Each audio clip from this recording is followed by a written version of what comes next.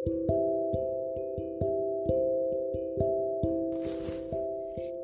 episode pertama ini, aku akan membahas seputar pengalaman pribadiku. Jadi, aku adalah anak yang berasal dari kota kecil di Jawa Timur. Yang kebetulan, sekolah-sekolahku sebelumnya ini adalah sekolah yang bisa dikatakan sekolah favorit di kota ini. Mulai dari SD, SMP, SMA. Ini juga yang menciptakan ambisi untuk melanjutkan pendidikan ke universitas yang aku inginin di kota Malang. Aku udah mencoba berbagai cara sih, dan kebetulan di jalur SNMPTN ini aku tidak diterima. Akhirnya aku memutuskan untuk mengikuti SBMPTN, di mana aku udah berusaha keras menurutku untuk belajar sendiri, belajar bimbel, mulai dari mengikuti TO 1 sampai TO akhir, menambah jam les. Pokoknya sehari itu les bisa sampai beratus-ratus kali. Gak ada yang alay. Maksudnya berkali-kali, lebih dari 1 kali. Gak cuman belajar di bimbingan belajar di kota ini, jadi aku juga didaftarkan di salah satu lembaga bimbingan belajar untuk masuk STAN di kota Malang. Itu yang membuat jadwalku setiap minggunya itu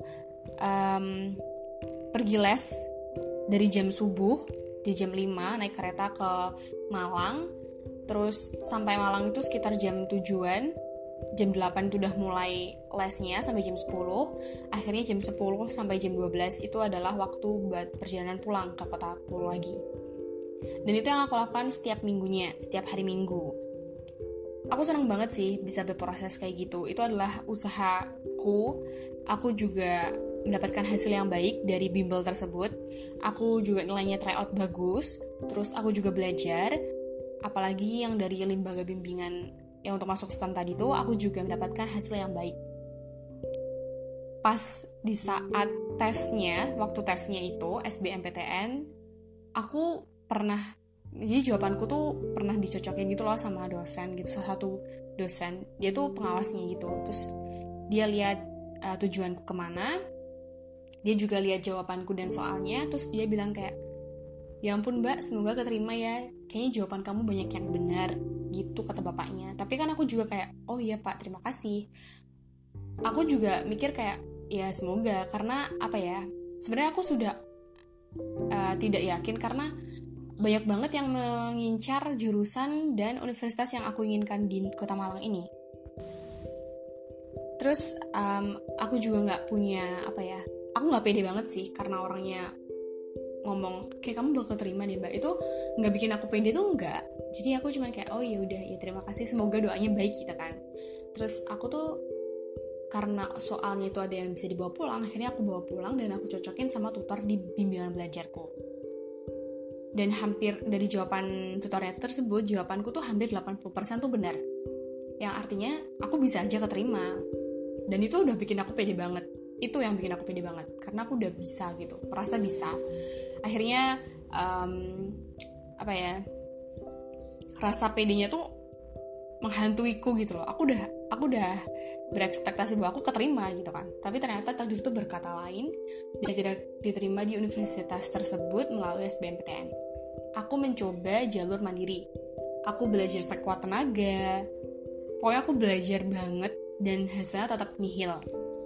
Aku nyoba tes STAN dan hasilnya tuh pas-pasan, mepet banget sama kayak KKM-nya gitu loh, mepet banget. Dan gak mungkin gak mungkin keterima gitu loh, karena banyak orang yang punya nilai lebih daripada itu.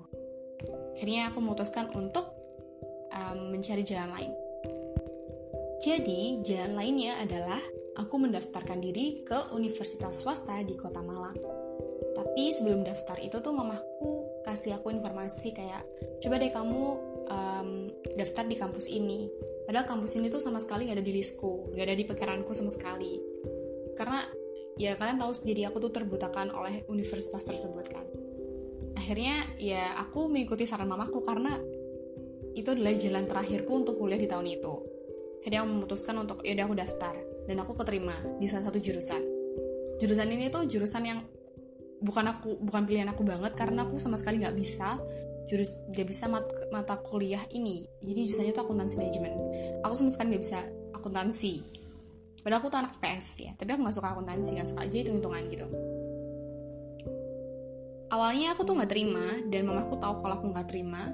Akhirnya beliau ngomong bahwa ya udah nggak apa-apa mbak, kuliah aja tahun ini di kampus ini. Kalau misalkan di tahun depan kamu pengen mengulang, ya nggak apa-apa, mama mendukung kamu.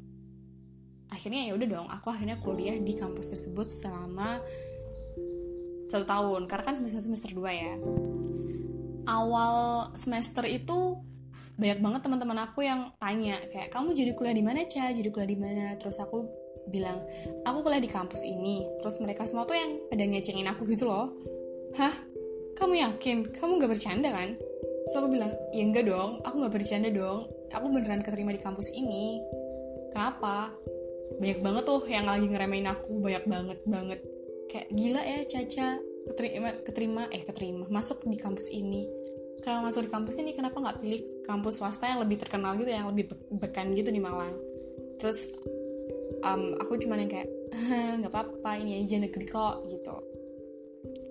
Bahkan teman-teman dekat aku itu tuh selalu ngomong yang nyakitin gitu loh, kayak mereka tuh, kok bisa sih Caca masuk di kampus ini gitu, apakah kamu bener nggak mampu segitunya? Terus aku bertanya pada diriku sendiri kayak, gila, apa bener sih aku bodoh banget di mata orang lain gara-gara aku masuk di kampus ini? Aku sempat frustasi, aku sempat nangis terus tiap hari. Mama aku tuh nggak tega, dan akhirnya beliau itu ngomong kayak, yaudah kamu berhenti aja nggak apa-apa kok, dan tahun depan kamu daftar lagi aja nggak apa-apa di universitas A gitu. Terus papaku ngomong, nggak apa-apa mbak, jalanin aja dulu. Untung banget aku tuh berada di lingkungan yang mereka tuh masih mensupport aku gitu loh. Jadi aku tahu juga teman-temanku yang bener-bener teman mana, bener-bener enggak tuh mana gitu, aku tahu. Dan bapak ibu aku selalu mensupport aku juga, banyak pihak yang mensupport aku untuk terus berjuang. Tapi ternyata di semester 1 di kampus itu tuh nggak bad banget, karena aku mendapatkan nilai yang lumayan bagus. Kenapa aku bisa mendapatkan nilai yang bagus tuh karena ada 2 kemungkinan ya. Yang pertama adalah kampus itu adalah kampus yang biasa, mungkin bisa dibilang kampus yang biasa, jadi nilaiku tuh terangkat. Atau aku emang benar-benar belajar gitu. Awalnya ya itu ada pikiranku. Makin ke sini, makin ke semester 2, naik ke semester 2 itu aku nyadar bahwa enggak, ini tuh banyak banget orang yang pintar-pintar di sekelilingku, dan mereka tuh berusaha untuk menunjukkan yang terbaik. Berarti kampus ini tuh bukan kampus yang remeh gitu loh. Dan aku ternyata mendapatkan nilai yang bagus tuh karena apa ya? Karena usahaku, karena aku belajar, karena aku mau belajar. Akhirnya ya udah, di semester 2 aku udah mulai nyaman. Pas ada tahun ajaran baru, ada penerimaan siswa baru, mahasiswa baru, aku memutuskan untuk tidak mendaftar kemanapun, karena kayak sayang aja uangnya, jadi mending buat yang lain. Aku tetap pada kampus ini dan aku masih tetap belajar. Ternyata aku juga nyaman sama kampus ini dan teman-temanku. Makin kesini makin tahu caranya untuk bersyukur, karena kalau aku keterima di kampus yang lain, atau aku keterima di universitas itu, aku belum tentu bisa membanggakan bapak ibuku kayak sekarang, kayak aku masuk di kampus ini. Dan aku sangat bersyukur banyak hal untuk membuatku glow up. Kayak aku udah mulai itu tadi, mempunyai tekad belajar untuk mengejar sesuatu. Terus aku juga punya pertumbuhan atau perkembangan percaya diriku. Aku tuh kan orangnya tuh malu-malu ya, jarang banget bisa percaya diri. Nah, di sini aku tuh mulai belajar untuk organisasi, bersosialisasi, terus mengikuti sesuatu yang belum pernah aku ikutin, kayak mencoba sesuatu baru, yaitu adalah mengikuti organisasi keradioan di kampus tersebut. Awalnya sih ragu karena aku tuh orangnya gak pede sama suaraku, sama skillku, sama aku sendiri, aku tuh gak pede. Tapi di organisasi ini tuh aku diajarkan untuk menjadi diriku sendiri. Terima kasih teman-temanku dan kakak-kakak di organisasi ini karena udah mensupport aku terus. Akhirnya aku jadi aku yang sekarang. Menurutku aku lebih baik lagi karena aku lebih percaya diri, walaupun tuh meningkat mungkin sekitar 1-2%, tapi gak apa-apa, itu adalah peningkatan yang luar biasa. Gak cuma nilaiku yang baik dan percaya diriku yang bertambah, tapi aku juga belajar untuk berorganisasi dan bersosialisasi dengan cara mengikuti